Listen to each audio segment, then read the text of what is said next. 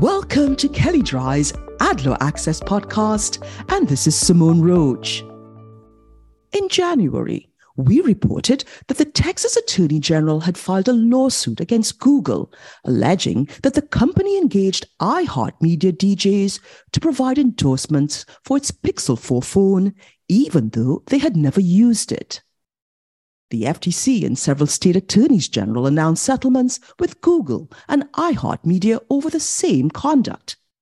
The complaints provide more insights into what may have happened behind the scenes.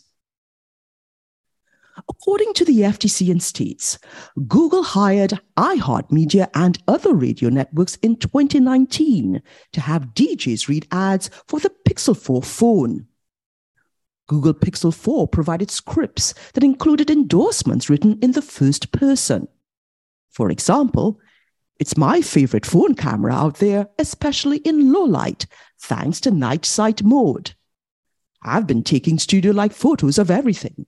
And it's also great at helping me get stuff done, thanks to the new voice-activated Google Assistant that can handle multiple tasks at once."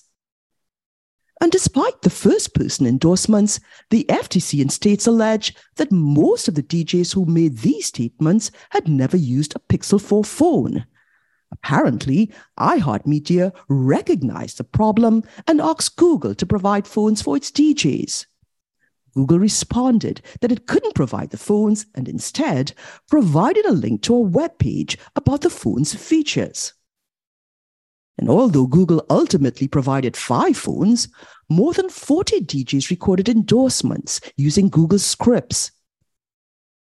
The proposed FTC orders and the state settlements with Google and iHeartMedia bar both companies from misrepresenting that an endorser has owned or used a product and from misrepresenting their experience with certain products.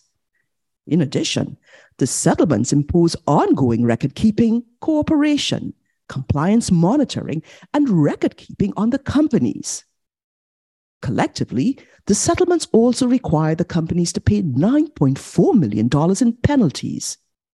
Texas settled with iHeartMedia, but their case against Google seems to be ongoing.